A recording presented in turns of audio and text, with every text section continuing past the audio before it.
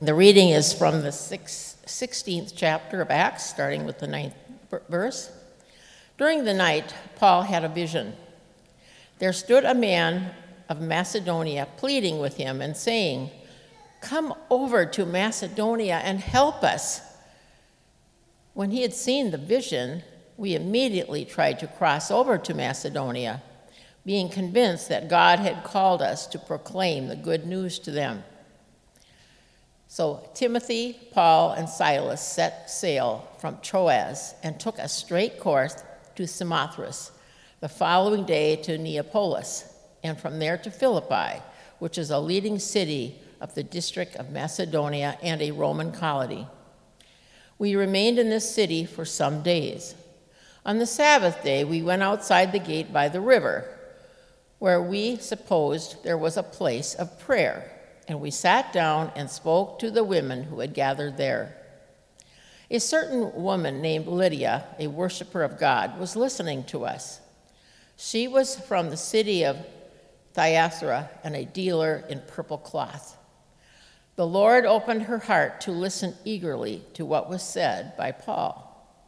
When she and her household were baptized, she urged us, saying, "If you have judged me to be faithful to the Lord, come and stay at my home." And she prevailed upon us. Word of God, word of life.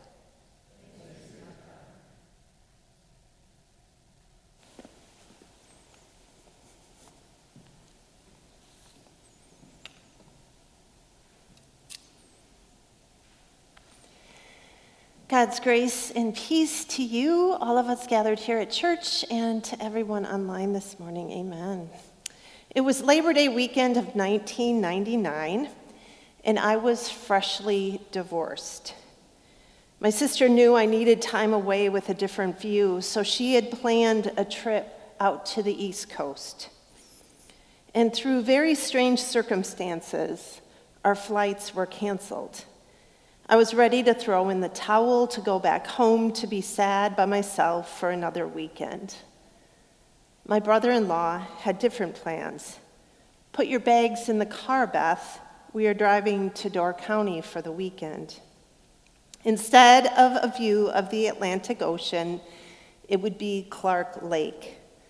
His grandparents lived there, and with a quick call, he let them know that his family, plus me, would be there in time for dinner. I hadn't spent time with his grandparents, and the thought of spending a weekend with people I did not know very well felt like a little too much for me, but I went anyway. Their names were Bert and June, and I smelled the pot roast in the oven the moment they opened the door to their home. It's not easy making small talk with someone who used to be married. Questions like, "What's new?" or "How have you been?" fall short quickly, but they jumped right in. June, an artist, showed me where she painted and took me on a gallery walk of her paintings hung throughout the house. Bert shared stories of their time in Florida, teaching me about grapefruit trees and how the sweetest half is the bottom, where all the juices nestle down as it hangs on the tree. I woke up the next morning and found the bottom half of a grapefruit waiting for me at the breakfast table. The weekend was not what I had planned, but my grief and my hope were nurtured for a little while by June and Bert's hospitality. We hear today the story of Paul, Silas, and Timothy. They're making their way witnessing to Jesus without a grand plan. They're living day by day, trusting the Holy Spirit will be their GPS. And Paul has a vision where a man calls him to Macedonia. So Paul goes, and through a lot of twists and turns, finds a prayer gathering outside the city. It's not a man he meets, but a woman, Lydia. And Lydia unexpectedly meets Paul. She's known as a purveyor of purple fabric. And she listens to Paul hears about Jesus, and her heart is open to share what she has so she can find her place in what God is doing. She offers her home as a place for them to stay for a while. She gives what she has, and she creates space for a relationship to take root. Maybe it doesn't even feel like a story worth sharing, but somehow Luke has included it in this book of the Acts of the Apostles. And there's something holy and spirit-filled about the hospitality that Lydia offers. It is a part of God's larger vision to share his love with the world. Now, we live in a transactional culture. In just a click, you can book a vacation, watch a movie, find a date, order groceries, make a contribution to church. Thanks for that, by the way. Luke certainly includes the transactional details of the early church, but he mostly stops to tell the story of relationships, of people who get caught up in what God is doing in the world. And it's a mess of humanness, and I think there's something that we're meant to get caught up into. Faith is not meant to be convenient or sterile. Faith is relational, taking root in the daily, the missteps, the unexciting. It's transferred person by person and often takes time to sprout. But its roots have staying power. It leaves a mark on the heart, and with it, a call to extend it along. And if you think about it, Jesus' life was all about the relational, crossing boundaries, coming close, entering stories, eating, healing, touching, connecting, and eventually dying for people to connect to God and each other. We have ninth graders getting confirmed today. They stood at this font, or they were held at that font, or other fonts with their parents and godparents, and God spoke to them. I created you. I call you just as you are to share your presence and gifts with the world, because the world needs what you have to give.